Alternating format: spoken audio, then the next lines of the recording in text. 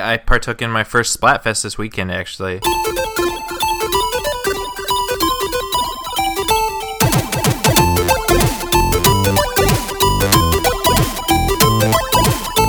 Hello and welcome everybody to the Geekscape Games podcast. This is level 45. Thanks, Hideo. This is a super special Fuck You Steve Jobs edition of the Geekscape Games podcast. That's right. If you're looking at the numbers, it says 45, not 44, because last week's episode got lost when the Spectre of Calamity himself ruined Derek's audio. So here we are. Say hi, Derek. I think Audacity just crashed is what happened. But it was the ghost of Steve Jobs, or maybe the ghost of Steve Wozniak. No, he's alive. A ghost from the Apple Corporation itself came in and got its little spindly specter fingers in your computer. I think it was actually Richard Ash's fault, the lead developer of Audacity. Did you actually look him up? He was prepared for you. He knew what you were going to say. Fucking, I love you. God, you're cute. And then there's Josh chiming in. Hello. Hello. And, of course, the one and only one, Carlos. Oh, do we have stories for you people? We have stories. We played games. Prepare for a 3-hour episode. Oh, it's going to be good. It's going to be good. We got to make up for last week's episode. So this is going to be a special 2-hour. Do you mean 3? Because normally when we shoot for 1, it's 1.5. So if we shoot for 2 hours, it's going to be 3 hours. Yeah. No, it's going to be 1. I'll just be over here playing Pokemon Shuffle. Oh, yes, because Pokemon Shuffle came out on the iOS and Android platforms. So say goodbye to productivity. Product. Say goodbye to your life because, everything is second to Pokemon Shuffle because it's so fucking addicting. It is, and I would play the shit out of it on my 3DS. But now, and the big thing for me is I don't carry my 3DS with me all that often, just because I don't usually carry a bag and it's too big for my pockets. So I know it doesn't leave the house with me that much. But I love Pokemon Shuffle, so the fact that I can now play it on my cell phone, which I do always have with me, is terrible. And I wish it didn't exist. Speaking of cell phone, mine's going the fuck off. I remember I was at Kamikaze Expo a while ago, and a couple years ago, and we were talking to a friend, Whitney Siebold, friend of the podcast, works over at Crave. But anyway, me and John were talking to him, and I pull out my phone, and I had a Note 2 with this 3,500 milliamp hour extended battery. So the thing looked fucking huge. It was the size of a 3DS. Yeah, well, he made the joke. He's like, "Wow, that is a gigantic phone. I bet you're one of the guys that has a 3DS XL." And I reach into my other pocket and pull out my 3DS XL, and just to look at his face, he's like, "You're a walking parody of yourself. I can't believe what's happening." So actually, speaking of 3DSs, just to kind of get off topic, the new 3DS, the one that's normal sized, is coming to America. You guys heard that, right? Yeah. I mean, it's a little bit overdue, but I'm glad we're getting it. So Derek, now you can get that and keep it in your pocket. But I like the 3DS XL because bigger screens. But you can have your home 3DS and then your. I am not Juan Carlos. No, you're just. And besides, now I can play Pokemon Shuffle on my phone. Have you guys been playing Pokemon Shuffle on your phones? Mm-mm. Why not? Playing Pokemon Shuffle. Why not, you guys? I ran into this issue because I'm too where far gone with my 3DS version. I know that's the one thing that sucks. That's the one thing that sucks is you got to start over. Yeah. There should be a way to transfer. Now, does this move have anything to do with? No, it doesn't. Wow, fuck! What's the company? Dyna? DNA. I don't know how you pronounce it. Josh, how do you pronounce it? I don't know either. I think it's capital Dyna. D, lowercase e, capital N, capital A. I think it's Dyna. I think it's DNA. Is what I think it is, but yeah, I think so too. Fucking retarded. Yeah, but I'm not gonna support that, so I'm gonna call it Dina. But yeah, no, it's got nothing to do. It's not part of their partnership. Interesting. Do you think it's them testing the waters? No, I think they just think. Yeah, because the Pokemon Company has done apps before. Oh, have they? A couple, yeah. Nothing in the form of a game, but there was an app where you could watch episodes of Pokemon, and there was a couple other ones, I think.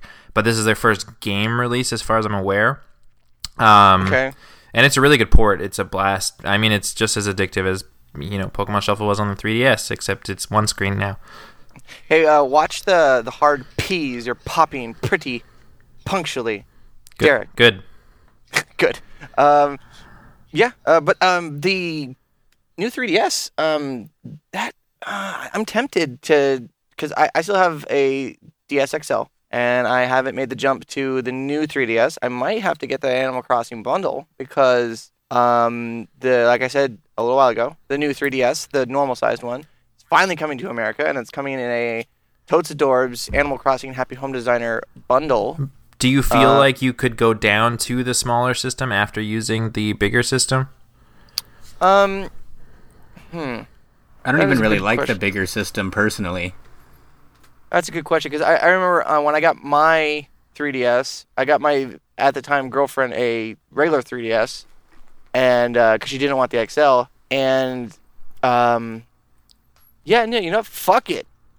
I'm just gonna get a holster. Because I moved from the smaller 3DS to a 3DS XL. I feel like I couldn't go back now. Once you go. And I mean, I have fairly big hands and stuff, so I always found the small system kind of uncomfortable.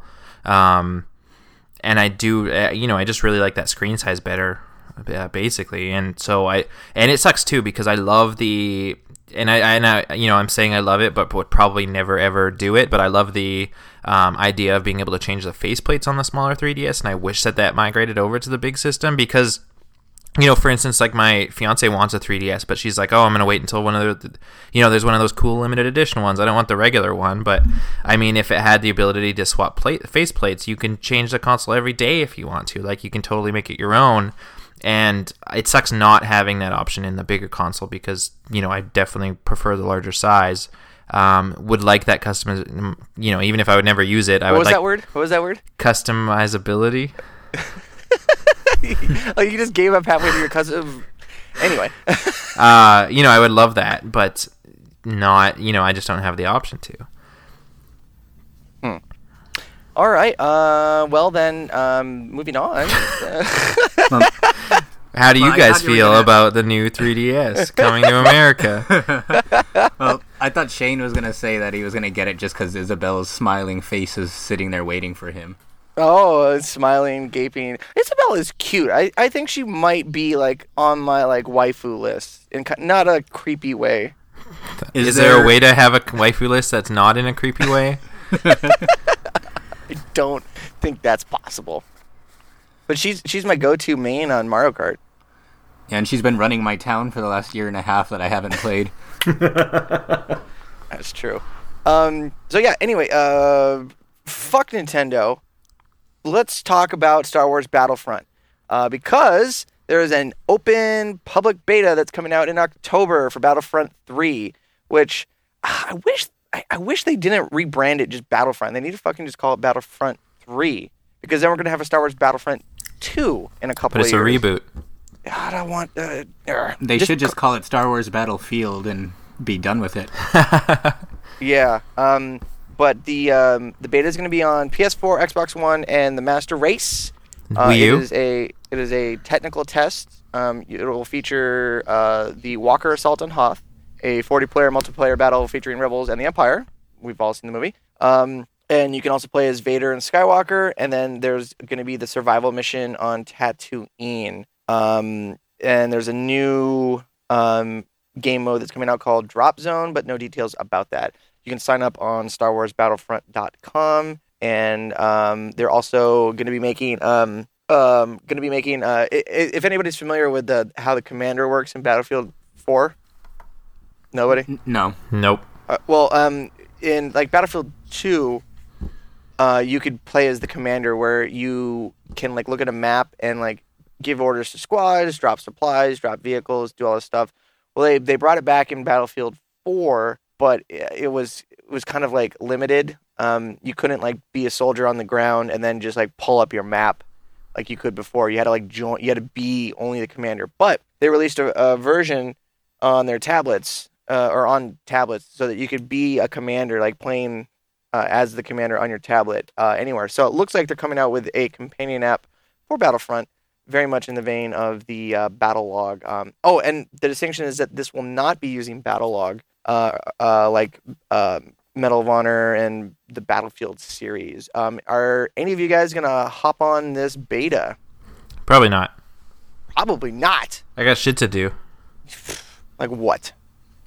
Like go to work and have a life. I am also moving to somewhere where I will be in control of my internet connection.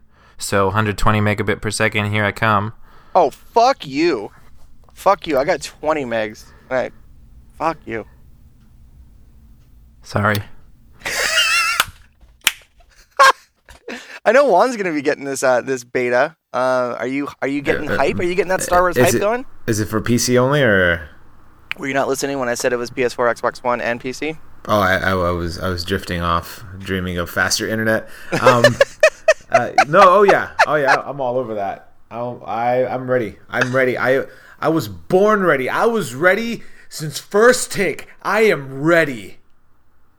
Bonus points for anybody knows what reference that movie is. Fuck! What is that? What is it? 80s movie, Tim Burton movie. 80s Tim Burton movie. No Batman? Batman. Beetlejuice. Is it before Batman? It's before Batman. Beetlejuice? Not Beetlejuice. Nope. Shit. What was that other? I was just talking about this movie the other day. One of my favorite movies, probably my top 3 movies of all time. I was gonna say Ghostbusters, but he didn't direct Ghostbusters. Derek doesn't know. Pee-wee's Big Adventure. Tim Burton That's directed right. Pee-wee's Big Adventure? Yes, he did. Oh man, I was just talking about that the other day because my friend told me, who was like a big Tim Burton fan. And I was like, I didn't realize that. That's fucking Yeah, weird. there's a scene where he sees the bike at the Warner Brothers lot, and they're filming a scene from like The Flying Nun or something like that. Yeah. And he's dressed as nun, and so the little kid's a jerk. And he was like, "Are you ready?" And he's like, "I am ready. I was born ready. Roll action. Goodbye, Mother Superior." Retro Movie Talk on the Geekscape Games podcast. Yeah, there's not much to say, but really funny thing is when this got announced, it was announced and they were talking about it on the Battlefront subreddit, and one of the community managers was asked like, "Oh, how is server browsers going to work?" And he said, "There's no server browser. There's no server browser, and you're going to play like this ranking system." And he got like 300 downvotes, and people were like, "Fuck you, you should die. Like, this is terrible. I'm not buying this game. Game without a server browser. You can't server browser. Boy, Battlefront." And it was just like pretty much all this vitriol. And it's like, dude, it's just a community manager. He doesn't have any fucking say about what goes into it. What do you guys think about that? About lack of a server browser? I don't dare. At least most of the console games that I play don't have server browsers, so whatever. And I get the vibe from Josh. You're not a big like first person shooter player. I am when they're worth playing, but ooh. I mean most of the ones I play just feel like almost identical and copy paste in a way, so I just kind of pass them over a lot of the time. And I think it's not like a bad move per se, because Halo doesn't really have a server browser. Destiny doesn't have a server browser. Most of these AAA like shooters don't have server browsers. So I don't know what the vitriol is all about. There has to be server browsers on PC because it's just not a PC game without a server browser. You can't even. All right, fine. All right, what do you guys want to talk about? Fuck it. It's your show now. Go. Splatoon doesn't have a server browser, and that's still fun. Tell us about Splatoon Splatfest, Derek.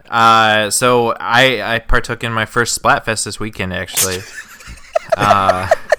Can that please be the kicker at the beginning of the show? I got it. You guys, you're turning something that Nintendo created with such a pure and innocent. Such a pure and innocent idea that Nintendo had, and a really fun game, and you're just making it like, the ESRB is gonna come back, like there's gonna be hot coffee all over again. They're gonna give it like an AO rating just because of the connotations of Splatfest. I think they would give it the AO rating based off of all the fan art for Inkling Girl that's out there. Oh my god! I know what I'm Googling right now. Anyways, so last weekend, how was that Splatfest though? Last weekend there was a really cool Splatfest. It was Autobots versus Decepticons, so I got to run around with an Autobots T-shirt on all week, which was really rad. And that was outside the game. Yes. No. And last week was kind of the first week I really dove into Splatoon, and I said it on the Lost recording last week that I've been having an absolute blast with it.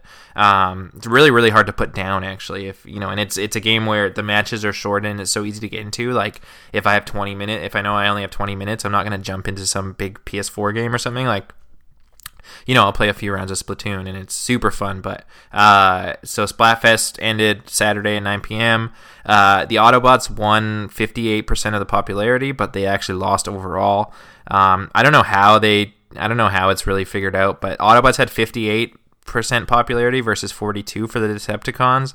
Decepticons had 56% of the wins compared to 44%, and the Decepticons won 266 to 234. I don't know how they determined that final number. Now, is this purely just like games won, or is there? I don't know. I just run around and shoot stuff. It's supposed to be a cumulative total of games won with everybody that was participating, but like the first thing is it was funny that you mentioned that you couldn't play a PS4 game in like 20 minutes because I don't think you could finish your update in that amount of time. But or especially if I'm trying to start a new game, delete enough content to have room to install it. Or when you start a new game and then it starts up the 45-minute cutscene and then you have to just let it go. No, but anyway, getting sidetracked. And that was completely my fault. But anyway, the way that the scoring worked on the first two Splatfests, which I found, and I don't know, I might be wrong on this, Juan, if you know, correct me, but originally the scoring was the popularity percentage is like ×1, so they get 58 points for 58% popularity, and then the win-loss percentage was ×2 originally, and then after there was some controversy because like the very first Splatfest when nobody knew how it was going to score, I think the team that had the most wins still lost because the popularity ended up tipping the scales. But I noticed on the Transformers one that the win percentage was ×4 points. So it's like the popularity was still ×1, so Autobots got 58 points for that, but then the win percentage, Decepticons got like 4 times the points of that percentage instead of 2 times the points.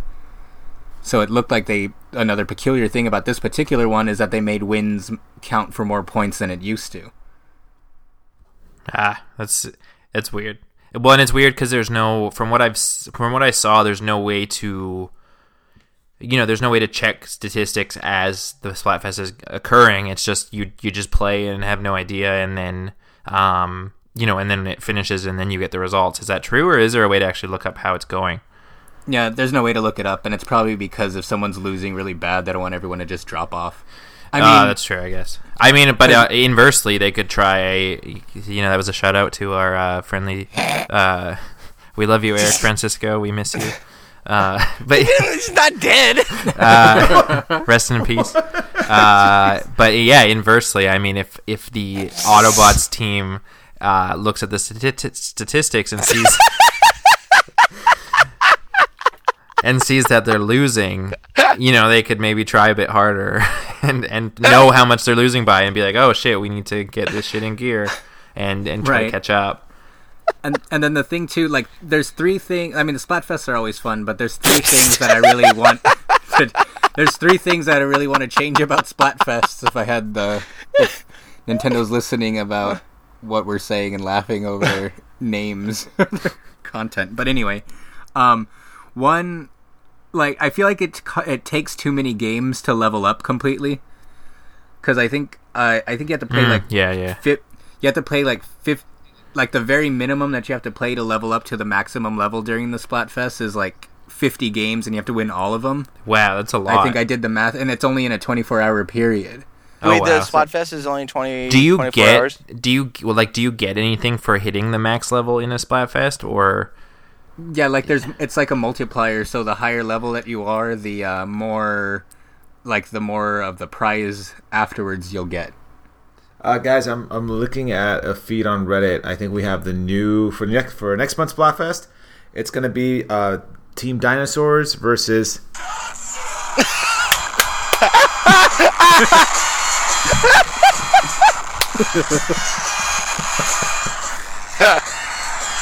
I just had to.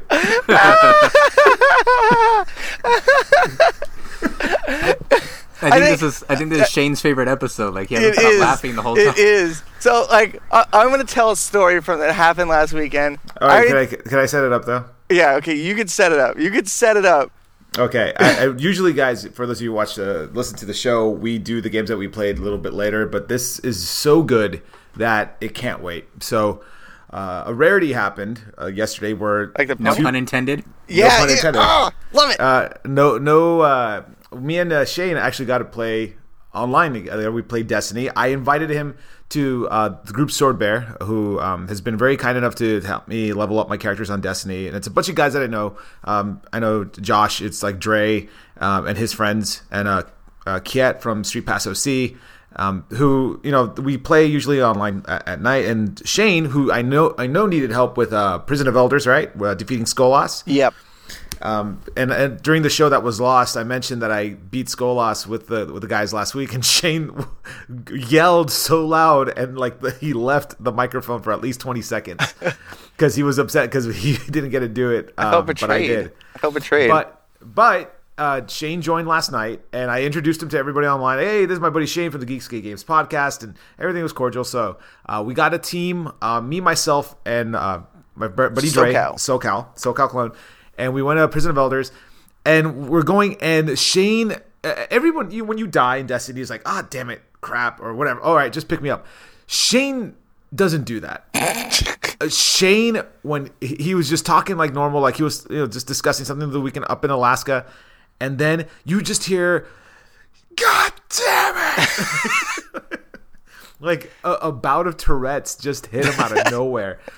And everyone, the entire party on PSN was like, "Oh my god!" It just ripped everyone's eardrums at once. And it wasn't just that one moment. And when you play with Shane online, a PSA here: turn down your volume because if you have really good headphones, he will rip your hearing apart. It is. And Shane knew, like, he goes, I just get really excited, and he knew, but he just can't help himself. He's that much into the game. That reminds me of a really funny story. Is I was playing Dead Space on the Xbox, like first Dead Space, and I was on Skype with my friend, and Skype, like way back when, had at least on mine, or it might have been my headsets, but if I peaked, it would just cut me off. It would just mute my mic. So I'm playing Dead Space in the beginning where you don't have weapons, and I'm getting chased, and I'm screaming, and my buddy all he heard was just like this is silence coming back and forth. So I wish they had that feature on the PlayStation 4 because I have this headset that I record with, which is a really sensitive mic, and everybody was it's like one of them was like, I had a feeling this guy was loud, so I turned him down. Because it's interesting. I don't feel bad because I know you've done it before. But we beat it. But during the course, and this is the moment where I knew Shane was in. Because, when you introduce friends to your other friends, you always have that, man, I hope they get along. I hope this just works flawlessly. It could not have worked better because Shane, as with all these guys, they all tell stories of things that happen in the game or in personal lives. Shane told a story so good that made people almost not just cry, but almost throw up because they were laughing so hard. And and it relates to the clip that we just heard earlier. So Shane, at this moment, I want you to retell that story. All right, there are like nerd parts in it. I hope you didn't hype it up too much, but so last weekend I went down to this small like fishing village called Seward, Alaska. It's about 3 hours south of Anchorage. Look it up on a map. It's really tiny, but cruise ships or don't because it's probably boring. It's a boring place. But I was going down to DJ with my buddy who was playing at this bar, and the bar had some hotel rooms for us. They had 3 hotel rooms. Hotel room for me and my buddy. another couple that one of them was a concert promoter, and then the other room was for 3 guys that work at a club that we play at, and it was two servers and one of the security guards. Now the security guard is a very like stocky, but I mean, again, this is like my best way to describe it. It's like he's a short guy. He's a little bit shorter than Juan. No offense. No offense. None taken. But maybe I'm just tall. But he's a tough, like Hispanic looking security guard guy. But he's covered in Dragon Ball Z tattoos, and he's got the 4-star Dragon Ball on his arm. And so all night I was calling these guys Team 4-star because they were great. They were absolutely great. So we were down. The bar was starting to close. It was getting closer to 2 a.m. And this guy that we know down there like was meeting up with this girl, and like things were hitting off, and they wanted to hook up. And so I was like, "You can go to my room and bang in there. I'm gonna go hang out with Team 4-star." And I go into the hotel room, and it was just 2 of the servers. And so I hop in the bed. That sounds weird. I hop in the bed with one of the guys, and we're just sitting there, like we're on our phones, we're talking, we're bullshitting, and we were getting ready to go to this other bar because when you're in Seward, the bars close at 2. But if you go to this bar that's just outside the city limits, they stay open until 5. So you'll guaranteed to black out.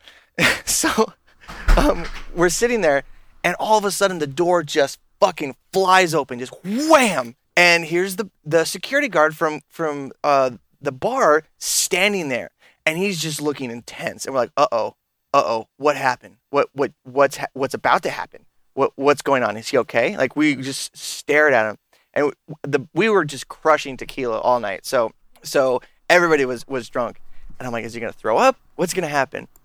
And the wind had been picking up, so it was like a fucking hurricane outside. So like all this big like gust of air and some leaves came in. It felt like a fucking scene out of Dragon Ball Z.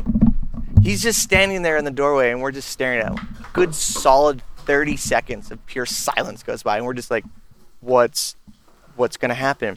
What's he going to do? He looks at us, he rears his head back and goes, John Cena! Jumps through the air, like this short Mexican guy with Dragon Ball Z tattoos fucking flies through the air from the door, power bombs us on the bed. I did not know a human could jump that far from standing still. He fucking leaps, power bombs me and the server. Bed explodes. Frame, twist, slats shatter, box spring shutters, but the bed explodes. There's photos of that. It's legit. There are photos of the aftermath, and just destroyed it. Next morning I was like, next morning I go to the buddy whose names are on the room, and I'm like, man, you're gonna need all the Dragon Balls to fix that shit.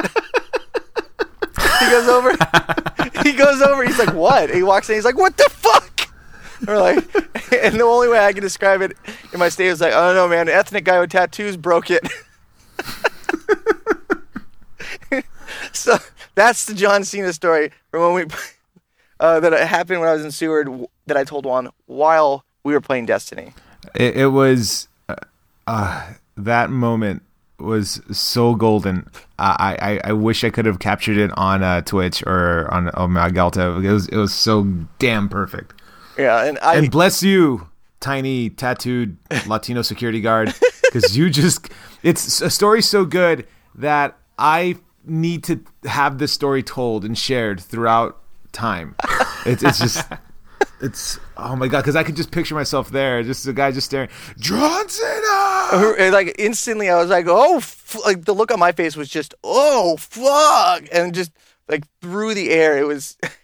And then we kept trying to explain, like, what happened to the bed? I was like, he's like, how'd you break the bed? I'm like, I didn't break the bed. I was just sitting there. It's like, well, it looks pretty fucking broken for 4 people that were just sitting there. Like, yeah. So, yeah. Anyway, Splatfest.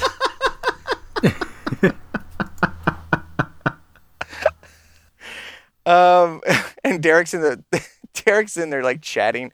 Cool story, bro. You have no. Awesome story. Yeah. Awesome story. You have no soul, sir. Surely we should move on to the Taken King launch trailer. We're talking about Destiny. Did anybody get Speaking of Destiny, I did, and I saw I saw it again today, and they focused on the Court of Oryx.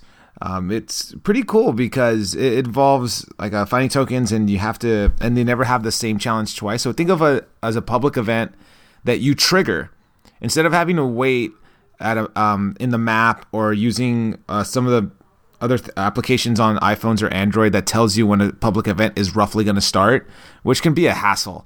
And usually it's things that you've already done before, and it gets kind of repetitive. What they're doing is taking those public events, but allowing players to trigger them. That way they don't have to wait. And you can have up to 9 different players kind of in the area and take part in the event. One of the other big changes that they said is that they're not going to have anybody gain rewards while they're away from the controller, which was a big problem because if you start a fire team or you start a strike, more often than not, there'll be moments where you realize, hey, there's only another player killing these enemies with me. Where the hell's the third guy? And what they do is that they'll start the strike, they'll get to a certain point, and just let the other 2 guys take control. So when the final boss dies, they still get the rewards without doing any of the work. Yeah, and the one thing that I want to point out is so the Court of Oryx is kind of like this room, and there's this like platform with these 4 statues in there, and basically you have to put like an idol in the statue to like trigger the event, and you have to do so many events to power up the statue to level 2, and then so on and so forth. And whoever like puts up the statue gets extra loot. So there's an incentive to actually like give up your idol, and I think I'm pretty sure they're one-time use. So then you have to like go win more public events and charge up your statues to be able to play higher and higher levels. And one really cool thing is that you can have 3 fire teams of 3 all competing at once. Mm-hmm. So it can be 9 people all doing these public events at the same time, and they're just bosses and with odd challenges. Right, there was one with the 3 wizards that if you killed one and didn't kill the other 2 within a certain amount of time, it would regenerate. Yeah. So you have to kill all 3 of them. So it's kind of like when you're doing Crota Hard, and you have to kill those knights, like whittle them down and then activate Gunslinger so you could farm orbs. Same kind of thing here. It almost plays exactly like that. But they also featured the sword, which could be the main weapon, and there were just more than one. There was one like it looked like it had void damage, another one that had not arc, but solar. Damn it! Solar burn. Yeah. They had like little combinations too as you progressed in the tree. Like you could do like an uppercut type move or a jumping slash. It looked really good. So and oh my god, I forgot the name. The Dreadnought is absolutely huge. Whoa! What's the Dreadnought? Oh, the Dreadnought is the ship that belongs to Oryx. Oh, okay. So you know how in Destiny so far all the missions take place on planets. This is the first time where it takes place on an actual vessel, but the vessel is so massive, it's almost like if it was like a planet itself. The launch trailer came out, and the vibe that I was getting from it was like it featured all of these characters that we ran into in the first 3 expansions or the first game, and seeing them all together and like interacting, like the Queen with Eris and your Tower Vanguards, like everybody interacting. It felt what's the word? I mean, familiar. It felt nostalgic, I guess. Like all these people that I've interacted with separately are together. I'm like, well, I love that because Destiny there's players who play every single day, and we invest a lot in our characters. We kind of create our story. We have like ideas of what the story behind Destiny really is, even though there's a lack of storytelling in the House of Wolves. We get there's no big cinematic scenes. It's just kind of like, you have Varix and I forget the female guard's name. Petra Venge. They just kind of tell you what's going on. That they don't really tell you how she. But isn't more Petra about Zelda from Wind Waker? Tetra. Tetra. Got it. Yeah. But here you see all of the characters from the House of Wolves, from the... Oh my god, I am blanking out so bad right now. Dark Below? Crota. Yeah, from Crota. And it has this like trilogy end to it. Like it's nice because you're wrapping up everything in this for all first year. Here's the big end moment, which puts a nice bow on everything. So we get the... Is this going to be like ostensibly the last big release for Destiny 1? You think? Yeah, it marks this September. This is the marks the 1 year anniversary of Destiny. Yeah, so I would expect every September or then, so like we would get like a big, like kind of like it's WrestleMania or Super Bowl. Like this is the big moment for them, like the big story arc. I'm excited. I don't know if any characters will be killed off. I'm expecting there will be. From the trailers, it looks like one of the characters will. I don't know. That's just my kind of feeling from it. It'll be interesting to see. It's nice to see the Queen and these characters that just came up in one little cutscene be more involved. And I gotta tell you, the cinematic trailers look gorgeous. Absolutely gorgeous. Does Blur make them? You know what? To be honest, I didn't look that up. I'm gonna look it up. Let me just click off this tab of Inkling Girl Rule 34. But it's gotten to the point where even people who don't play Destiny just by the trailer itself, like, holy crap, like I need to pick this up. Or Bungie, my favorite quote on one of the videos was, "Bungie, now you have my attention." And it's really, really exciting, and I can't wait. I think it comes out the 18th, just a little bit over a week. And and I know I have it. Shane and I have been playing it. Everybody from Sword Bear has been playing it. Josh, you said you were going to pick it up. Is that still going to happen, or are you going to wait for the big edition that's coming out in a week or two? No, I'm probably not getting it at all anymore. What? Here's the thing. I was going to get Destiny like vanilla because it was cheap, and then you guys talked me out of it because you said it's a better value to get Taken King, and I was like, you're right, I won't buy it. And then I thought about it, and I'm like, well, I'm not going to buy Destiny brand new anyway, so I don't care. So So now I have no Destiny instead of vanilla Destiny. Wow. Well, maybe it's safer because I want to go through all of Taken King as much as I can, because come November, my life is going to be Star Wars Battlefront. I cannot stress how excited I am for that game. I want to be a scout trooper. I want to go through Endor on a speeder bike so freaking bad. I want to fly a TIE Interceptor. And yeah, I'm going to be the Galactic Empire. Fuck that. I'm torn. Do I get it on PC and play the game how a human being should play it, or should I get it on the PS4 and subject myself to you peasants? Doesn't the PS4 version get content that no other version gets? I think Origin is everything's on parity with Origin, the PC release. I'm pretty sure. Because I thought I read something from EA saying that the exclusive all the exclusive content was just going to be PS4. Okay, I need to look into that, because I was under the impression that since it's on the console, it's a console exclusivity, but it comes out on Origin. That's typically how EA works anyway. Shane, I know it's a PC master race. There's no question about that.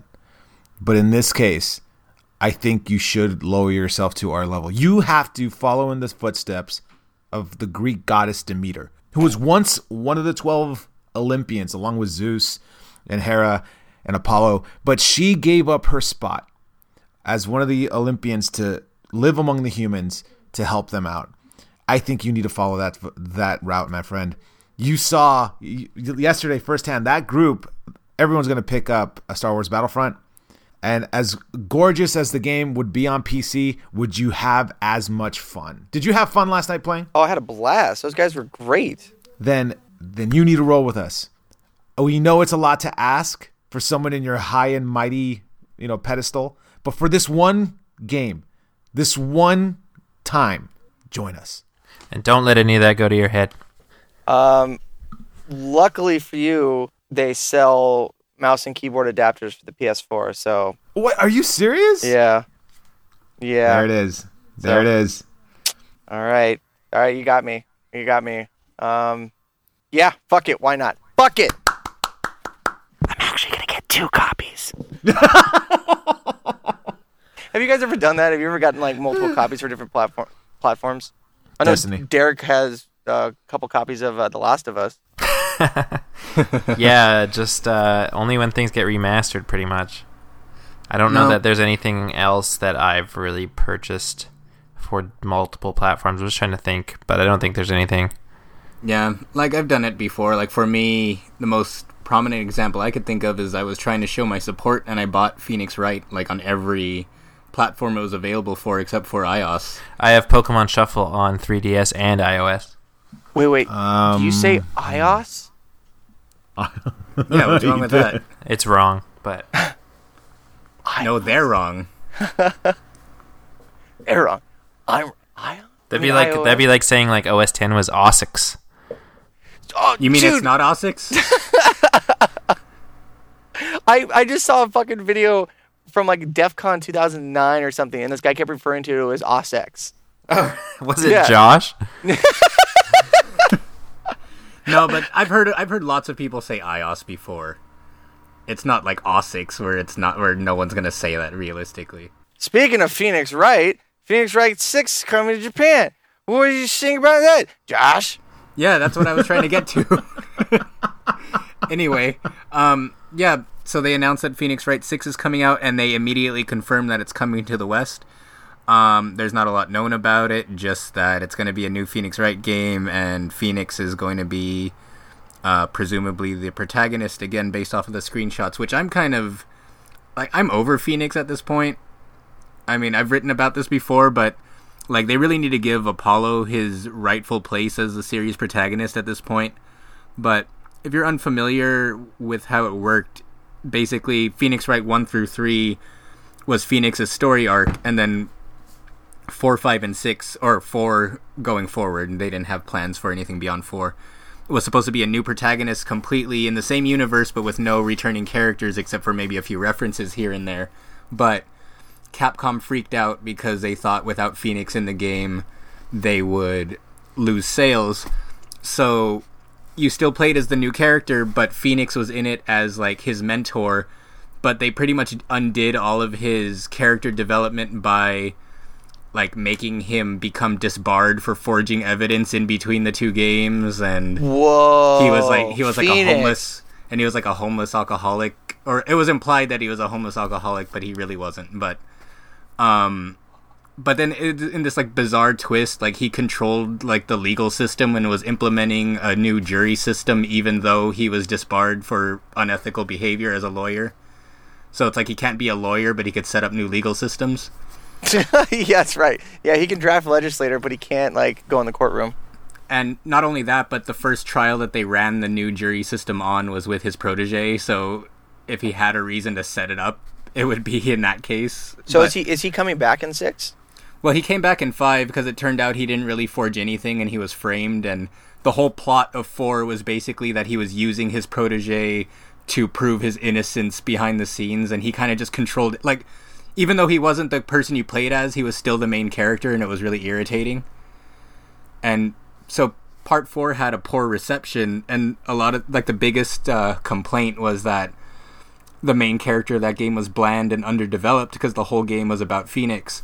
And Capcom's response, rather than, oh, let's go back and develop this character, was, oh, well, now that Phoenix is a lawyer again, let's just make him the main character. So he came back in 5, and you got to play as other people besides him, but the main focus was still on him, and he was doing all the trials, which kind of doesn't make sense at this point, because after the 3rd game, he became this legendary lawyer, pretty much, whereas in like the whole setup of the game was you were playing as a rookie who was learning as he went. So like now it makes no sense when he makes a stupid mistake, and he was like, haha, like that's not right, are you sure, or whatever. So it's like, I'm happy that a new one's coming out, but I'm kind of bummed if he's going to be like the central focus again, because like he's had his story, it's come and gone, and I feel like they should focus on other people. But the other peculiar thing is like they've never announced that a Western release was coming at the same time as a Eastern release. But there was that other game that was announced, the Great Ace Attorney, that was supposed to take place in feudal Japan, and it was like a spin-off. Yeah. But they haven't mentioned that coming to the West at all, so people are thinking that the quick announcement of the mainline game coming to the United States was like a smoke and mirrors. Will make you forget about the other one? Yeah, it was like a smoke and mirrors tactic so that you don't realize that they're not bringing that one over. Now, do you think there's a reason why they're not localizing that one over here? Well, the Edgeworth spin-off that came out a few years ago sold poorly, so they skipped the sequel to that, and that's like the only game. Even though Josh bought it on every platform that it came out on, which was one platform. Yeah, pretty much. I can only buy it on. I only have so many DSs to buy it for. His home DS and his portable DS. I have my small home DS, my XL home DS, my new XL that I take. And several limited edition variants. Yeah, and then there's Megan's too. And I still don't have a Vita. Yeah, you let that guy talk you out of it. He wasn't even a real gamer. Yeah, I need to go back and get one. Does he know? You should like go back and be like, "Have you heard of Criminal Girls?" I almost did, but I felt weird. You should feel weird. That game makes me feel weird in my pants. At least you know you're self-aware. Self-aware of my absurdities. No, but yeah, that was about it on the Phoenix Wright front. But aside from disappointing news about games possibly not getting released, there were 2 announcements of 2 games that are going to get released. One of them sooner than later, and then one of them is coming out eventually. But most importantly, Deadpool. Most importantly, Deadpool. No, screw Deadpool. Yeah, I mean, while we're bringing that up, Deadpool is going to be released on current gen consoles. Did you want to talk about that at all, Derek?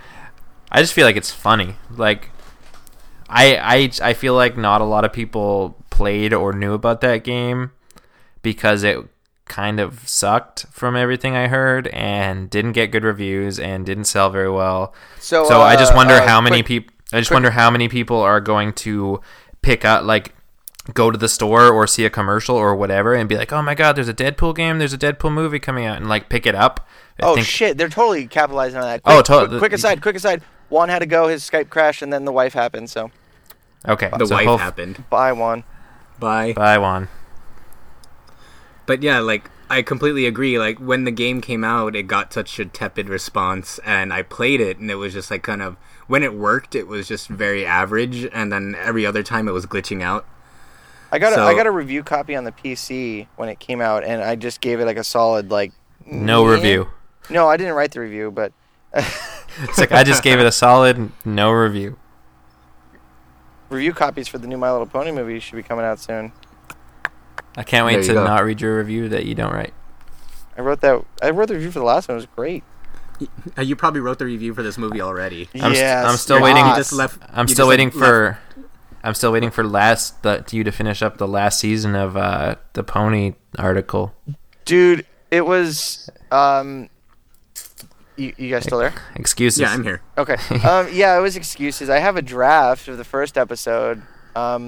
They are kind of on a hiatus right now, so I can start pounding them out. They've been on a hiatus for a year. No, they're on a hiatus for a few months. They have the last couple of episodes coming out. No, I mean you have been on a hiatus from those articles for a year. Yeah. It's oddly appropriate for you to be talking about ponies and pounding them out. Ha ha.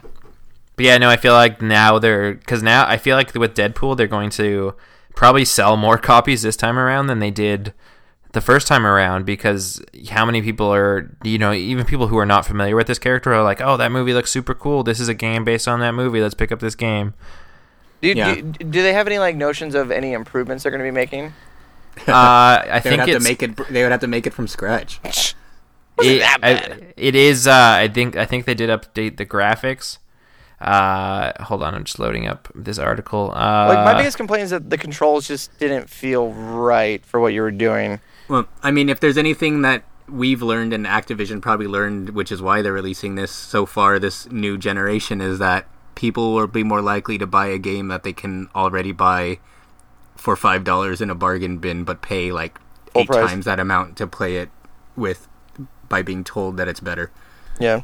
So it's surprising that it's Deadpool, but it's not surprising that it's being re-released, because at this point anything can get re-released.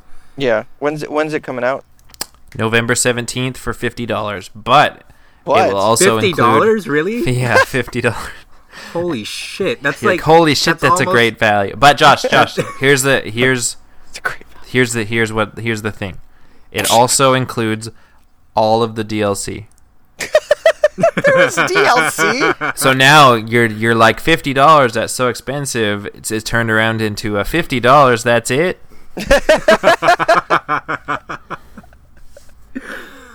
It's like, why would there be DLC for that game? What's the DLC? What's there to download? It's like pay $10 to make it work. I believe that there were some costumes and 2 levels. Neat. So 2 levels, that would be like almost half of the full game, since that game was also really short. Oh, was it really? Yeah, it was like 6. If you were like playing normal and you didn't die a bunch of times, it was like 6 hours. I think it was longer if you played it on hard, because they upscaled the damage pretty high. But yeah, fortunately though, aside from Deadpool, there's some games coming out that were announced recently that are not remakes and are Mega Dimension Neptunia? Yeah, that's what I was getting at. But Criminal Girls 2. Criminal Girls 2? No, More but criminal? More criminal. No, but like Criminal Girls Jared. Ha ha ha! But anyway, yeah. Yes. We can put aside, next year is going to be a big year. Uncharted's already announced. Zelda's on its way. But we can put all those aside because of the Game of the Year 2016 has already been decided.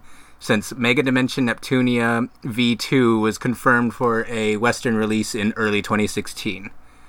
So it's the first full sequel. It's the first full sequel to a Neptunia game since Neptunia Victory back in 2012. I've never heard so much excitement in your voice. I just wanted to say that. No, I mean, there's no reason not to be excited. There's a new Neptunia game coming out. I know. I'm being sincere. You sound really excited. So am I. I need a Vita. Okay, if anybody listening to the show wants to PS4, sell me... It's PS4. Oh, Yahtzee! Yeah, the mainline series are on console.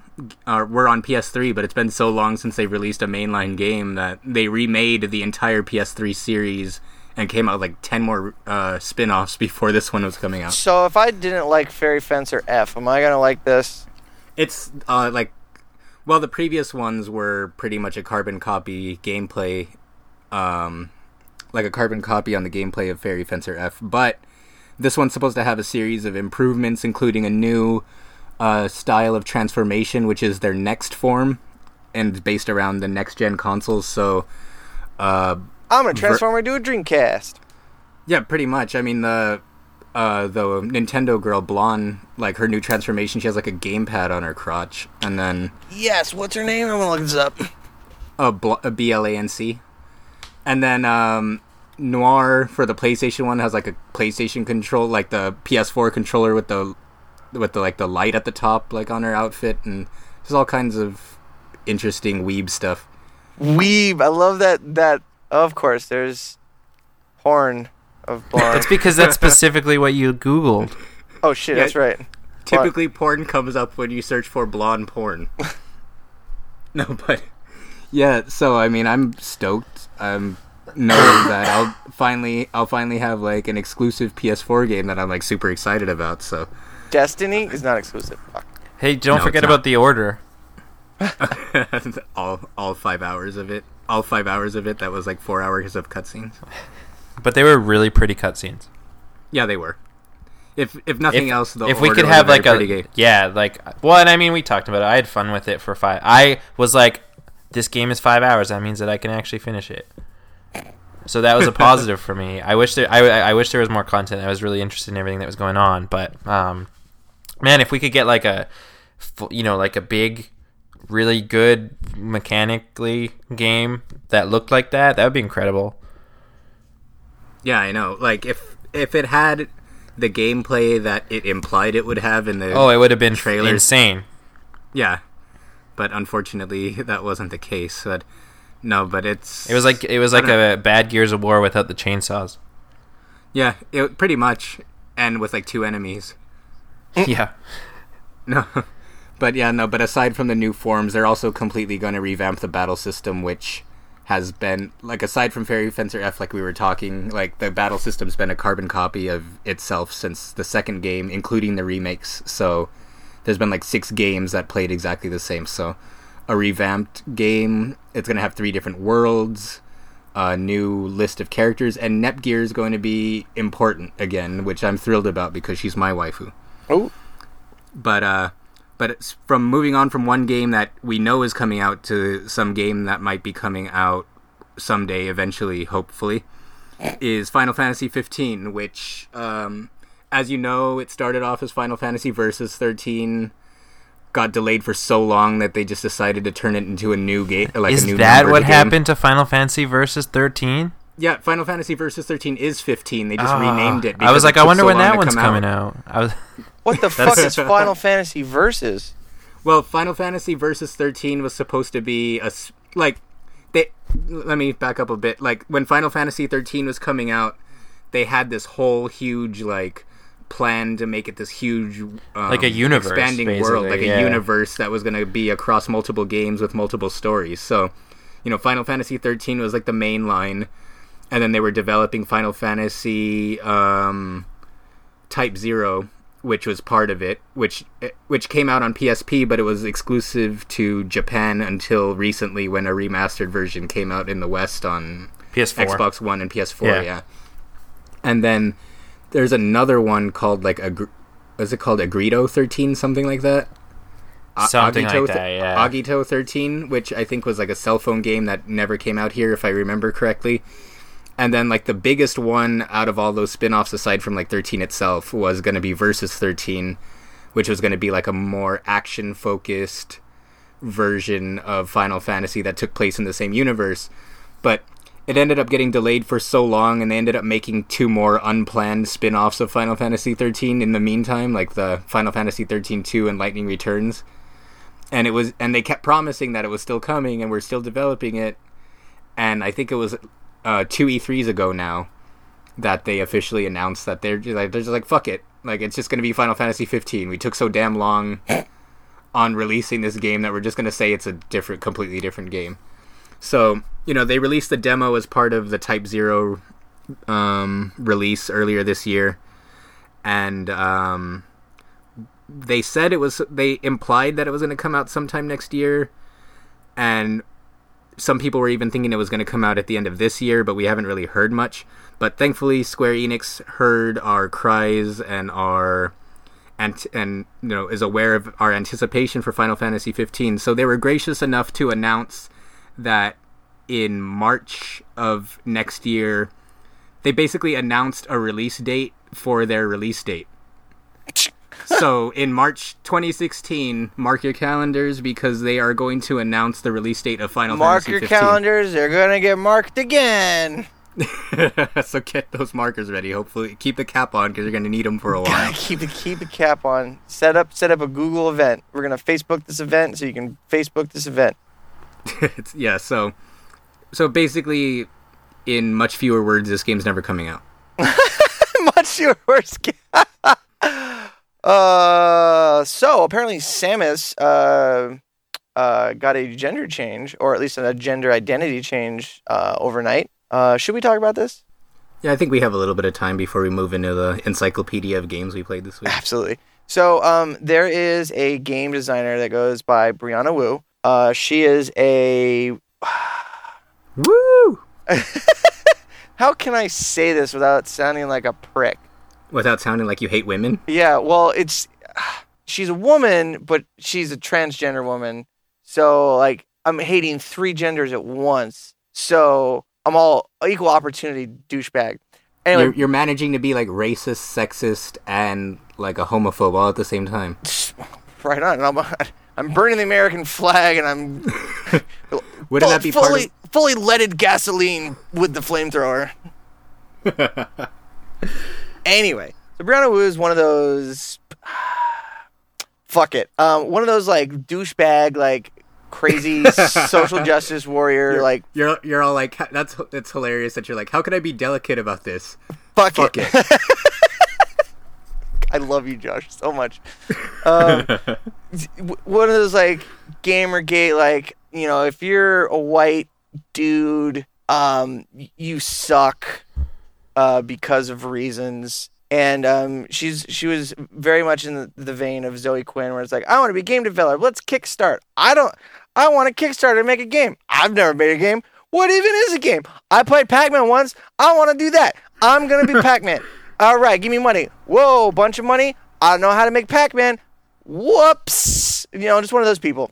And so she went on Wikipedia and went to Samus Aran Wikipedia entry and changed her gender to transgender. And the source that she listed was herself. And then when Wikipedia took that away, they're like, you can't source yourself. It doesn't work that way. She got all uppity and started calling Wikipedia like transphobic, you know, homophobic and all this stuff, when in, you know, reality, she's not. She's a woman unless Nintendo says, wait, penis or potential penis or once penis, whatever. And you can't just list it as yourself as a source. I couldn't even. Because she wrote an article explaining her theory and then linked her own article to the Wikipedia source, right? Yeah. It's really it was really fucking funny. Yeah, that's all I have to say. Yeah, and I don't know. It's like, it's funny because I think the basis of her argument is that in an old interview, the creator of Metroid called her a new half, which is like a Japanese word for, or a Japanese term for I know all about transgendered. Yeah, so and then, but since then, that interview, like, they've been asked about that interview. It was like in the mid-90s, I think, and then since then that interview's kind of been explained away as, oh, he meant that she was part alien, not that she's part man, or that she identifies herself as a man. Wow. But I mean, that was like the basis of the argument, and then it just turned into this, as you'd expect with the subject matter and anything that involves anyone that's associated with either side of Gamergate. No, like, seriously, like, if someone talks about anything on either side of it, there's like almost always this giant shitstorm, and that's exactly what's happening right now. Bring it, Brianna Wu. Fuck it. Fuck it. That should just be the title of the show. Fuck it. What do you think about that, Derek? I think I don't care. Yeah. And that's, to me, honestly, that's the best answer. Because, like, a bunch of people are asking me about it, too, and I'm like... I think I actually tuned out halfway through and started playing Pokemon Shuffle on my phone because that was really boring. Sorry, listeners. So you played Until Dawn, right?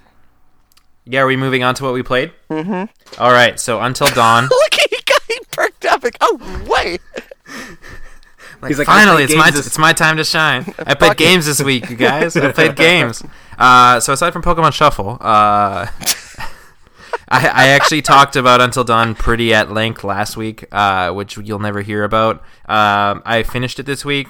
Fucking fantastic title. I had so much fun with it. It's got its issues. The frame rate's choppy at times. Blah blah blah. I actually put up a written review on Geekscape.net, so go ahead and look for that. If you are a fan of horror at all, if you are especially campy, cheesy kind of horror slasher movies, that sort of stuff, you'll have a blast with it. If you are a fan of, Telltale style choice-driven games, you'll have a blast with it. If you're a fan of like David Cage style, Beyond Two Souls, Heavy Rain, walk around, make decisions, more of an interactive movie than an actual game with many mechanics and stuff like that. If you're a fan of that kind of stuff at all, or just a really good cinematic experience, complete with 20 frames per second, at times, it's super fun, and it's really cool. They did a really great job, and seeing how the game evolved from its original PS3 inception to how it came out, it's really, really fun. Story really keeps you guessing. A lot of really, I found myself, it's really campy and it's quite funny at times. I found myself laughing just as much as, just as often as I was getting scared. No, is it a scary game or is it a tense game? Like were you getting some good spookies going on, or were you just tense? It's creepy. Like, there are a lot of it's quite atmospheric. There's a lot of great environments where, you know, there was times where I'm like, you know, I'm playing with my PlayStation headset and it's dark and you know, it makes you uncomfortable at times to be sitting there playing by yourself in the dark. Like, it's quite atmospheric. It's really good. And then there's, you know, like I said, there's just as many laughs as there are scary moments, and there's a lot of jump scares and stuff too, but they do a really great job of course building the tension, you're delivering the scare, letting it fade back down so you can calm down and relax. And that's something I mentioned in my review, is I felt like the pacing of the scares was really, really good, and it did a really good job of keeping me playing. I actually had a really hard time putting the game down. I think I actually finished it. It's about 10 hours long. I think I finished it in 3 sittings, and it was Now, what's the story besides people, cabins, murder? That's the story. That's pretty much the story. I mean, if you can think of it, the story's great because I'm pretty sure they deliberately were like, let's put together as many horror cliches and horror tropes as we possibly can, and put it into a story together. So the story is basically like, in the prologue, you and like this group of 10 friends. They're all transgendered. No. So these 10 friends are at this remote cabin in Canada. Like, you got it. The only way up to it is this like rickety old cable car and blah blah blah. A bunch of the friends play like a prank on 2 of the friends. The 2 friends like run into the forest. You basically see them fall off a cliff. Friends don't know that, and basically they've gone missing in the eyes of everyone else. And then they have the keys to the car. Then it fast forwards a year, and basically all of the 8 friends that are remaining go back, you know, on the year anniversary of their disappearance, go back up to the cabin to you know, remember their friends, but also to party because they're teenagers. You know, things turn sour pretty quickly, and the group discovers that they're not as alone as they thought they were, and then it's up to you to make sure everyone survives until dawn. That's the name. And the surrounding area also contains an abandoned sanatorium and a partially collapsed mine with a terrible history. You're reading that. I am reading that from my own review, but That's so but I also wrote it, so it's okay.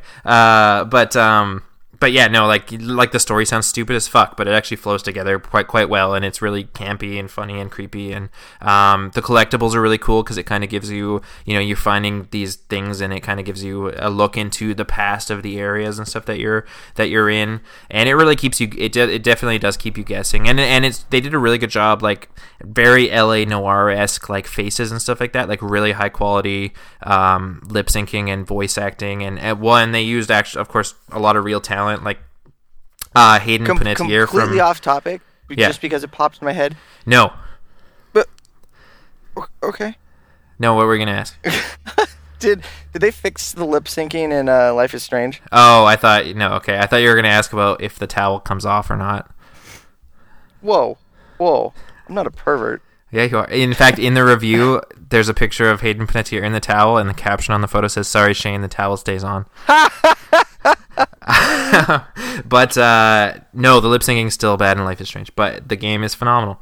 But what was I going to say? Oh, the talent is really great. Like, you've got like Hayden Panettiere from Heroes. You've got, of course, one of the hottest TV series right now is Mr. Robot on USA.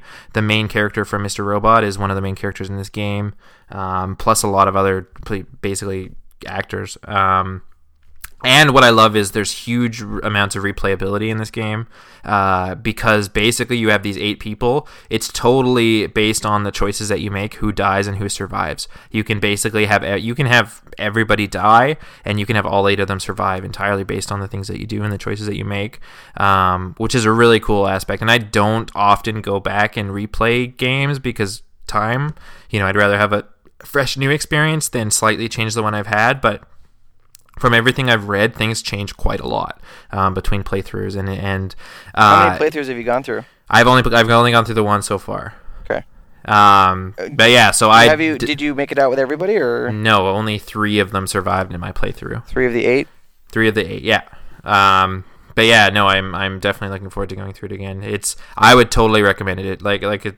I mean, if any of that sounded slightly interesting to you, you'll have a blast with it. No, is there any like gamification where it's like you're running around and exploring and platforming, or is it really like Heavy Rain? Like how does it play? Or should we just read the review and you can go on and tell us about Metal Gear Solid? You can read the review, but it's pretty Heavy Rain-ish. It's walking around, quick time events, and choices. Walking around, rubbing your junk on everything, trying to find the X button. Well, you can actually like you can use the right stick to actually look around the environment. Like you can move the character's head or light source with that, so you don't quite have to rub your junk on everything, as in LA Noire. And there's a couple, like, some of the most tense moments in that game is it uses the DualShock 4 in a couple of really clever ways. There'll be a time where you might be trying to hide from someone or, whatever type of scenario you're in, and basically it'll pop up on the bottom of the screen and it'll say, don't move. And at that point, like, the DualShock starts rumbling a little bit or emulating, like, a heartbeat. You have to hold the DualShock as still as possible at those moments. Whoa. And if you move it slightly, like, it fucks up. Like, and those were some of the most fucking tense moments in the game. Didn't they have something like that in Alien Isolation, where like if you like talked or if you if you made noise, the alien would come after you? Yes, there was that was if you had the Kinect or the PlayStation camera. There was actually a setting that was on by default where if you made noise near the alien, like physical noise in the real world, the alien would hear you and come after you. That's cool. Yeah, but yeah, that was a really cool aspect, and it was one of the cool, unique ways. One of the more unique ways I've seen the DualShock 4 actually utilized. Rather than like, oh, we have a big touchpad, here's an extra button. So Until Dawn's really good. I've also put a little bit of time into what is arguably one of the biggest games of the year. I don't think it's arguable, but Metal Gear Solid 5. I'm a huge Metal Gear fan, so it's crazy to me that it's actually here, and after all of these years, it's actually happening. And I've just played through the prologue so far. It's phenomenal. It's gorgeous. Voice acting is incredible. I mean, it's Metal Gear, right? The one thing, just from some of the reviews and stuff that I've been reading, I'm almost worried that it's going to be, not worried, but like, it sounds like there's so many mechanics. It sounds like it's going to be so complicated and just so many things that you have to manage, like the Outer Heaven area and like all these side. It's just, I loved the linearness of the Metal Gear games before. And so migrating into, and I mean, Ground Zeroes was more manageable because, of course, it was such a small area and such a small game. But just the open world, entirely open world Metal Gear sounds a little bit. Excuse me, I got the hiccup. Sounds a little bit daunting to me. But I mean, I'll have more opinion, more feedback next week because I'll be able to dive into it a bit more this weekend. But it's a blast so far. It's gorgeous. As soon as we're done here, I'm gonna go play it some more. Basically, I also ended up with a copy of Mad Max, the game, which I wasn't really overly looking at or looking forward to until I saw some. I know you were really excited for it, right, Shane? Oh yeah, I can't get it, but I'm gonna play. What the fuck is the one before it? Hello. The one what before Mad Max? Oh, Mad Max! Oh, I thought you said. No, I started talking about Mad Max. I said I also ended up with a copy of Mad Max. Oh.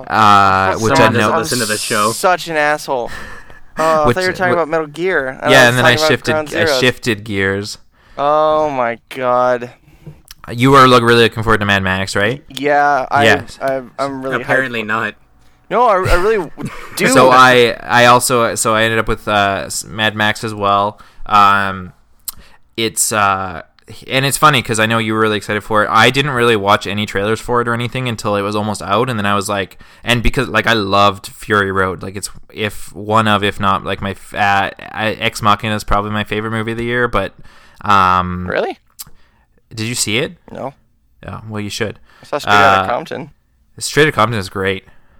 It was off topic, anyways. Fury Road was phenomenal. yeah, and then after watching the trailers, I'm like, oh, this actually looks really cool. I have not played Mad Max yet, but my fiance, who's not overly a gamer, like she's never played a game like Mad Max before, she's played it for like 6 or 7 hours now.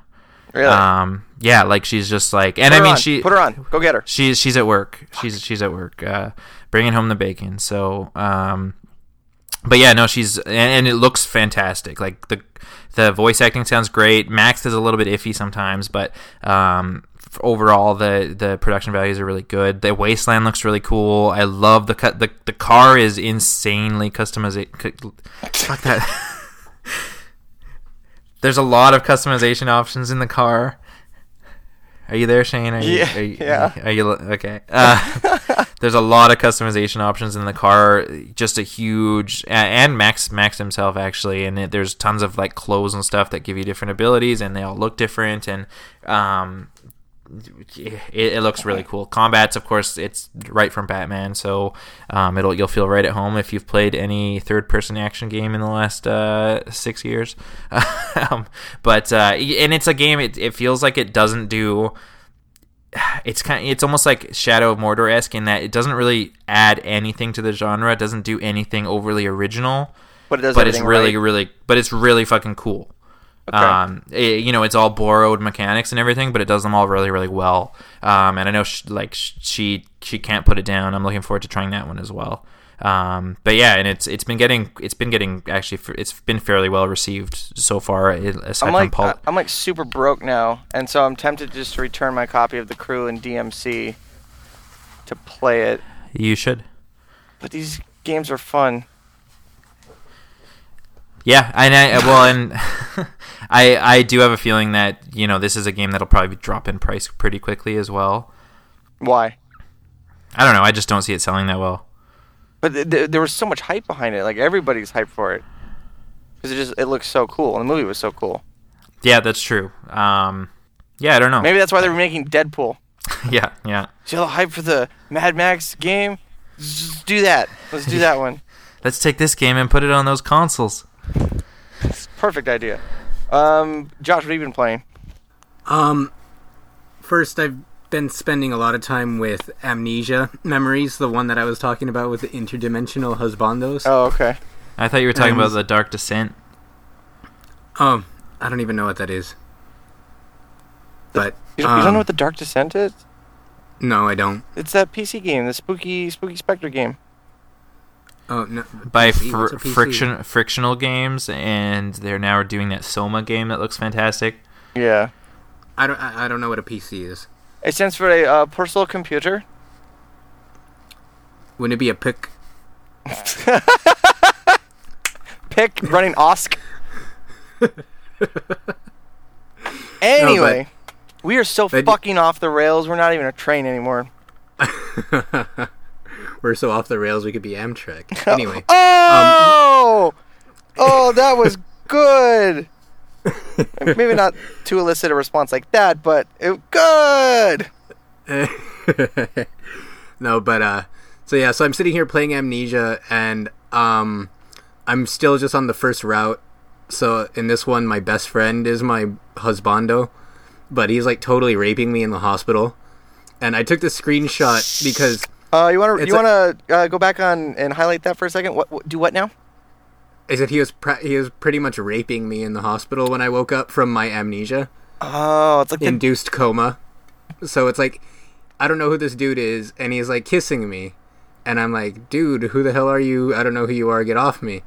And then he was like, and this, I only thought to take a screenshot of one of these lines. So the first one's paraphrasing. The second one is a direct quote from the game that I'm looking at right now, where he goes, "Oh, is something wrong? You usually try to push me off when I do that."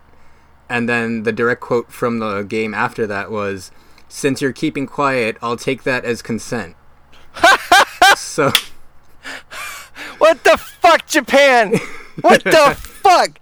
So I need a Vita now. Yeah, pretty much. Okay, if anybody listening has a Vita, I will pay for it. I will pay shipping.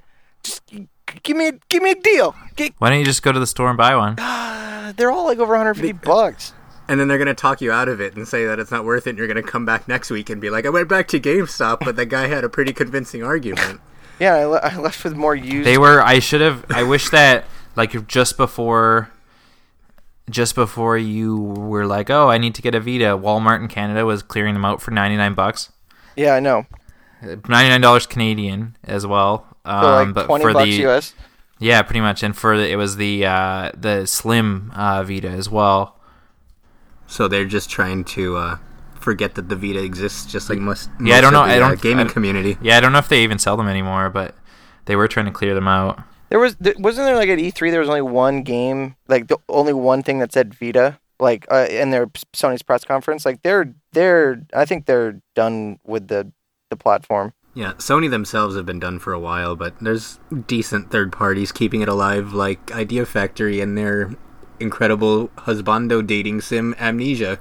That fighting game, what's Dengeki Bunko? Dengeki Bunko? Yeah, that looks tight, but yeah, no, I'm really looking forward to that. Is that crossplay? I think so. Wait, it's PS3. I'm actually not sure. I know it's on the PS3 and Vita. Yeah, it's PS3 and Vita. I don't think you get a copy of the Vita version with the PS3 purchase, because I don't think they've done that in a while. But I don't know. I'm pretty sure the saves are compatible, but I don't know if you can like play against somebody who's like on a PS3 versus someone who's on a Vita. But I have to check. I mean, the game's still a month and a half away, so it's so more information might come out as it gets closer. But contrary to what our listeners may believe, I was actually playing games other than ones where I was getting raped. So, and speaking of rape, Disney Infinity came out with their Star Wars playset. Whoa! Okay. And I don't know. I've been a fan of Disney Infinity since it came out, but I feel like I've been more of a fan of the concept than the content, if that makes sense. Oh, no, it does. Yeah, so it's like the ability to make your own worlds and how in-depth it was, and how you can pretty much design various genres of video game within the video game was just incredible. And they had a really good thing going with the first game, where the playsets, were based on different movies like Pirates of the Caribbean, Lone Ranger, Incredibles, and each one for the most part was pretty distinct and had a fair amount of content. So it wasn't the most polished game or anything, but it left a good impression on me. Then the second one came along, and on the creation side, they made it easier to design your levels and everything, and gave you more options. But the single player content was scaled back like quite a bit. The Marvel levels were pretty disappointing, and everything that the game had to offer was released on day one.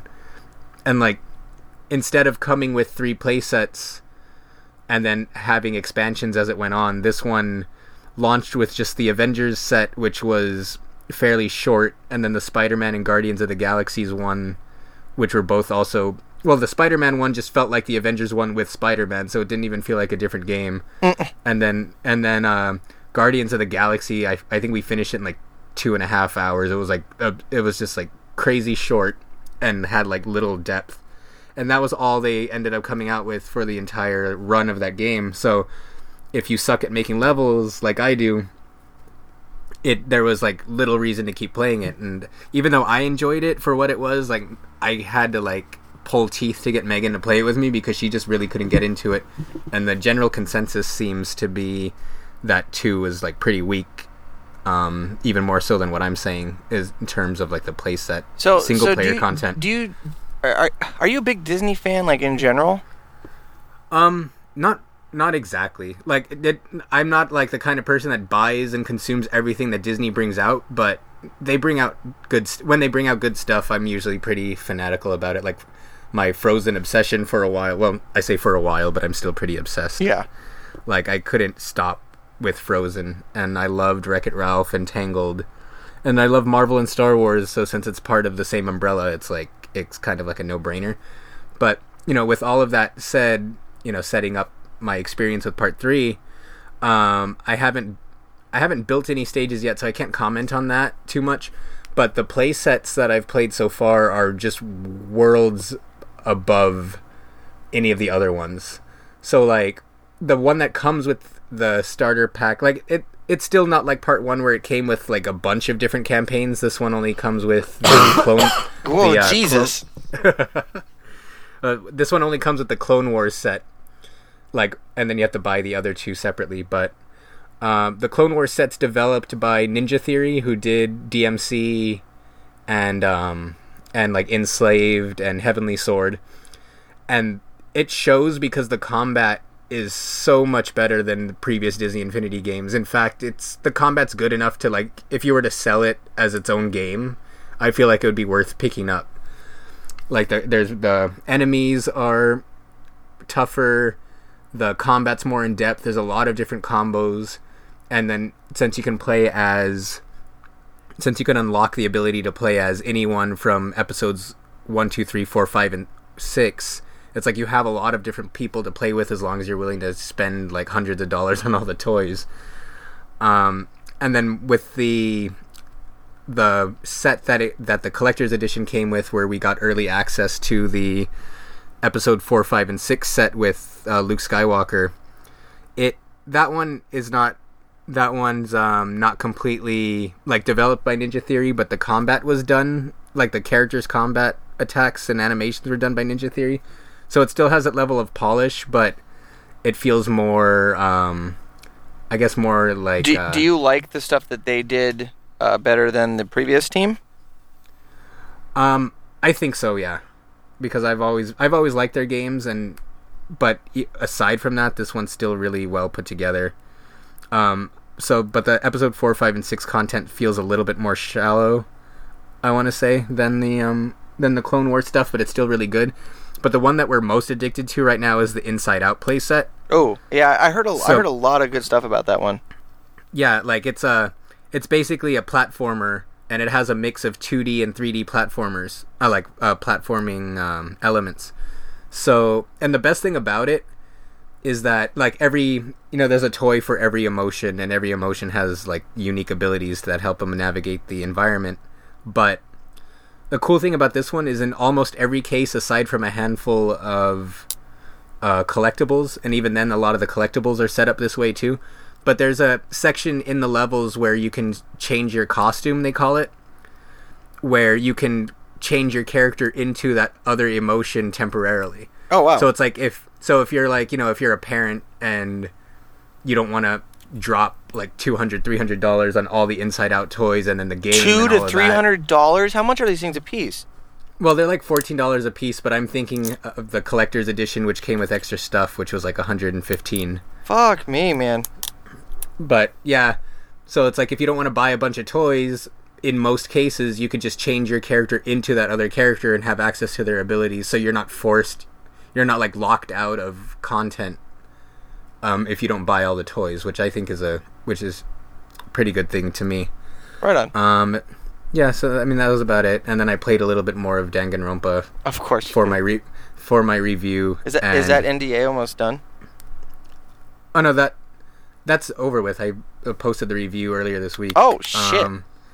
But no, Persona Dancing All Night was the one that was under NDA, but I platinumed it last week, so I didn't play it anymore.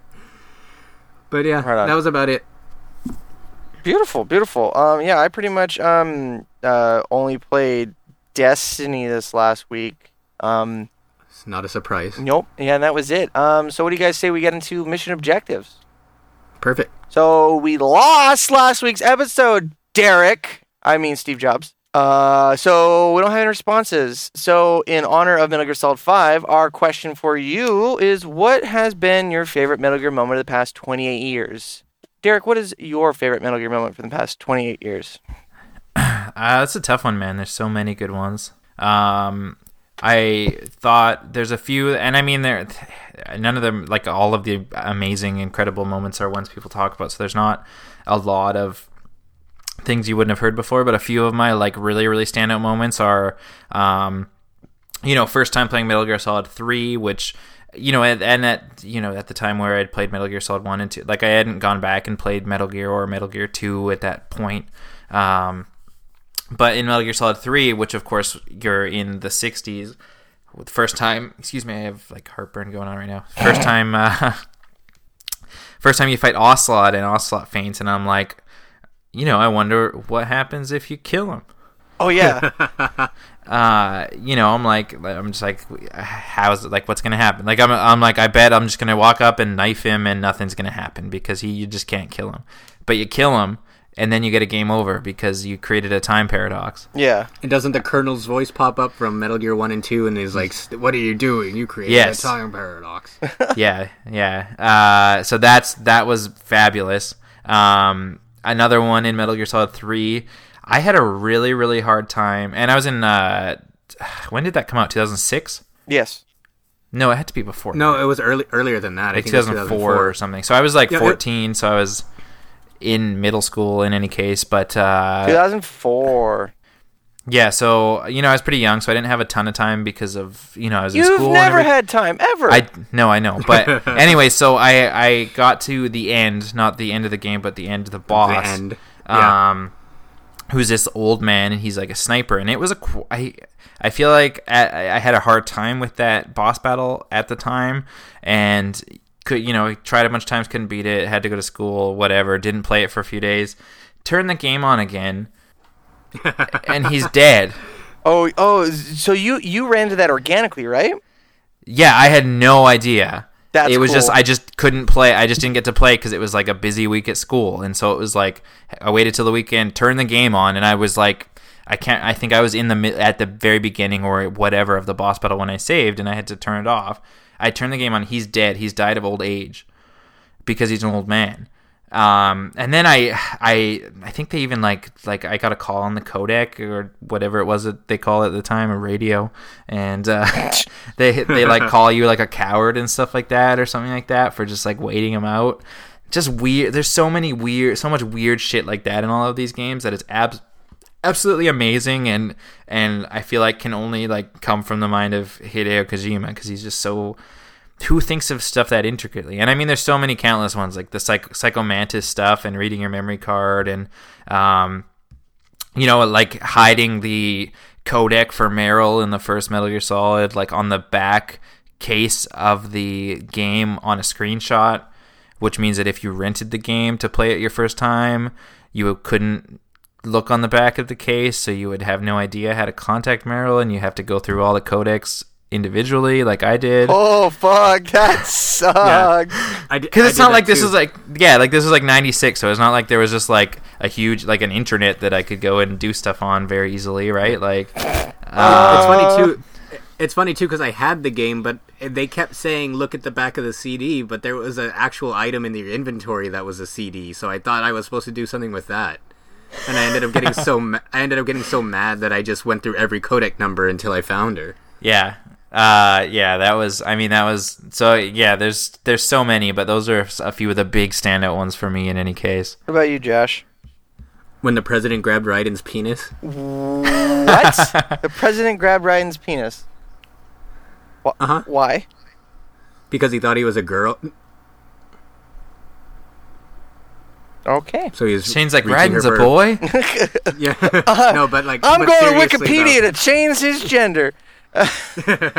No, but seriously, 3, like, I know that all of Derek's choices were from 3, but to pick up on that, like, everything about 3, it's probably one of my, it's easily 3 is my Metal favorite. Gear. Yeah, 3 is my favorite as well. It's easily my favorite Metal Gear and probably one of my favorite games ever, but just anything involving the boss, especially the end, like the last fight and like the reveal of like her role in the story in the end. It's crazy. It was just such, I mean, it's not like it's a huge twist or anything. They pretty much imply it throughout the game, like the way she's all cryptic and she's secretly helping you and stuff, but just watching it play out and seeing it all come together and seeing how horribly Big Boss was affected by it, and how he was just like kind of like dead inside while accepting his photo op with President Johnson, and like, you know, being treated as a hero while he has that weight on his shoulders. It was just, I don't know, like, I feel like the boss is probably one of my favorite video game characters. Yeah, no, I'd agree, because of the whole way that was set up. See, I'm I feel like I'm missing a huge fucking chunk of exposition for Metal Gear Solid 5 because I never played 3 and I've never played any of the ones after it, like in that series. So I mean, you can pretty much watch them online. Well, and also like the portable games give you more of a background to set up 5, and then Peace Walker especially, there's a lot of elements of Peace Walker that are brought up in 5 to my understanding, but like the overall premise and setup of all of 5 still directly connects to the events of just 3 as a standalone. Yeah. So you could probably get away with just playing 3. And then Ground Zeroes actually, it reintroduces a lot of the elements from Peace Walker that connect it to 5. So if you play Ground Zeroes and 3, you could pretty much skip everything else, I think. Another moment that I just thought of that I really loved. It wasn't so much the moment, but that, because of course when the first Metal Gear Solid game came out, you know, there wasn't a lot of like forks in the story of games. There wasn't a lot of this happens if you did this, otherwise this happens. Like, you know, they were super linear, and so that it wasn't linear. Okay, I heard linear. It wasn't until like probably a year or a year and a half after I played through Metal Gear Solid for the first time that somebody told me that Meryl can survive. Which was crazy to me because die? Yeah, if you there's like couldn't push buttons fast. I could not. I had to give up. I was convinced that it was impossible. You know, except for all those like fuckers with their turbo controllers and shit. But well, no, but remember because Ocelot said that he would know if he used turbo. Oh, really? And yeah, and then he says it, and then some turbo controls still get away with it because I think it reads based off of the button input. Like if it reads that the buttons are being pressed too fast, it'll just kill you. Oh yeah, but I didn't realize that. Some turbo controls were slower than others as far as like the way those ones could pass. So those ones could pass by. But yeah, I always thought it wasn't complete tangent. Just cause why not? Fuck it. Do you guys remember Star Fox Dinosaur Adventures? I love that game. Do you remember that part where you had to like beat that strong dinosaur in like that teeter totter game where you have to like push him into a hole? Yeah, vaguely. I couldn't beat that. I couldn't push the A button fast enough. My dad couldn't push the A button fast enough.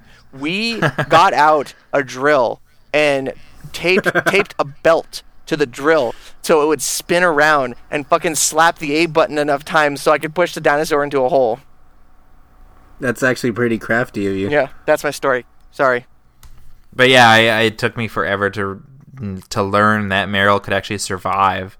And I was convinced that torture scene was impossible. And it was just, again, Kojima fucking with you to try to make you just keep pressing the button until, like, your finger got a blister or whatever.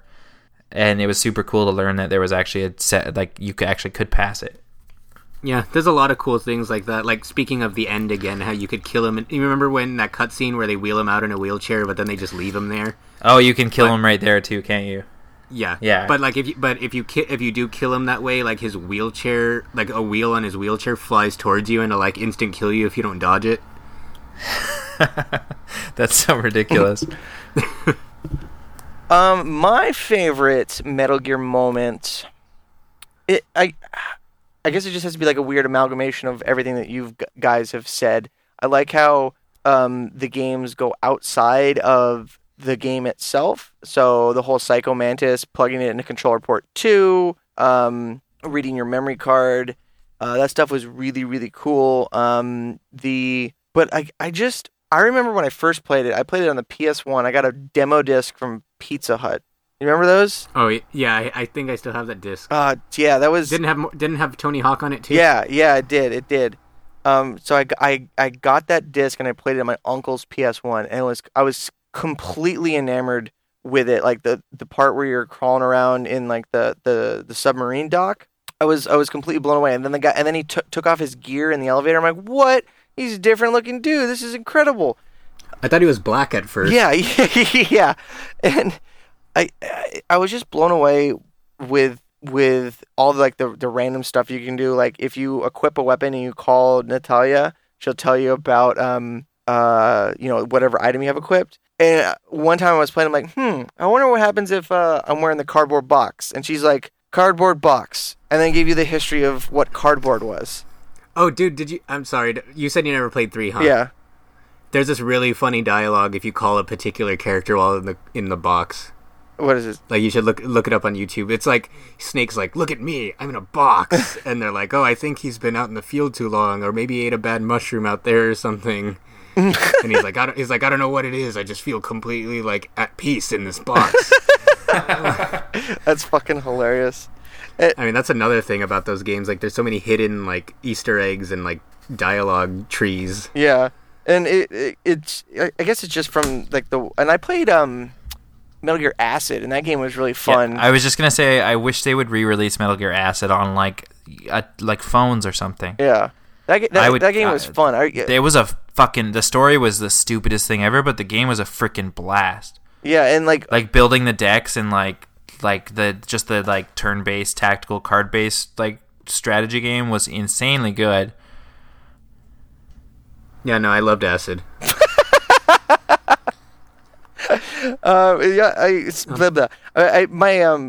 do have a really fond memory of like on like Kazaa.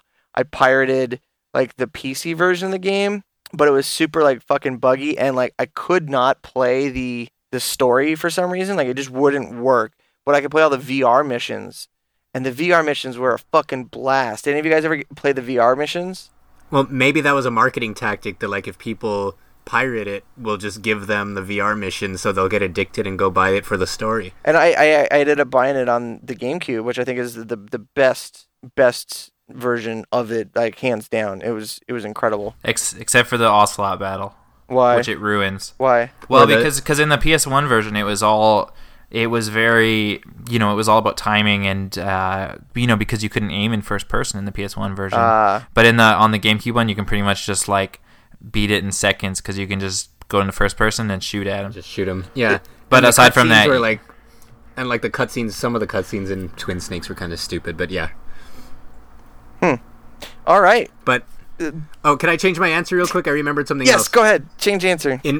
In Peace Walker, in the side mission where you can go onto the beach naked with either Kaz or like the 13-year-old girl in the game, and then get a double-sized cardboard box with enough room for 2, then you lure either the 13-year-old girl or your best friend into the box and have sex with them.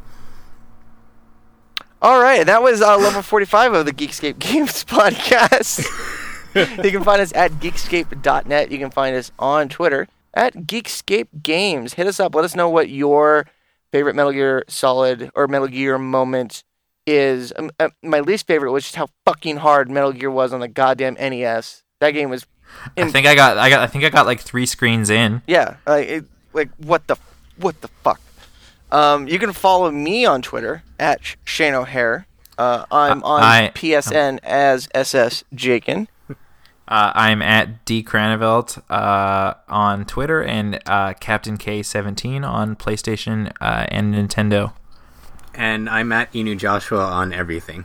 I love it. I like the uniformity and parity that you have. I'm blessed. I'm blessed. Fucking Christ. All right, everybody. We'll see you back here next week. Bye. Bye.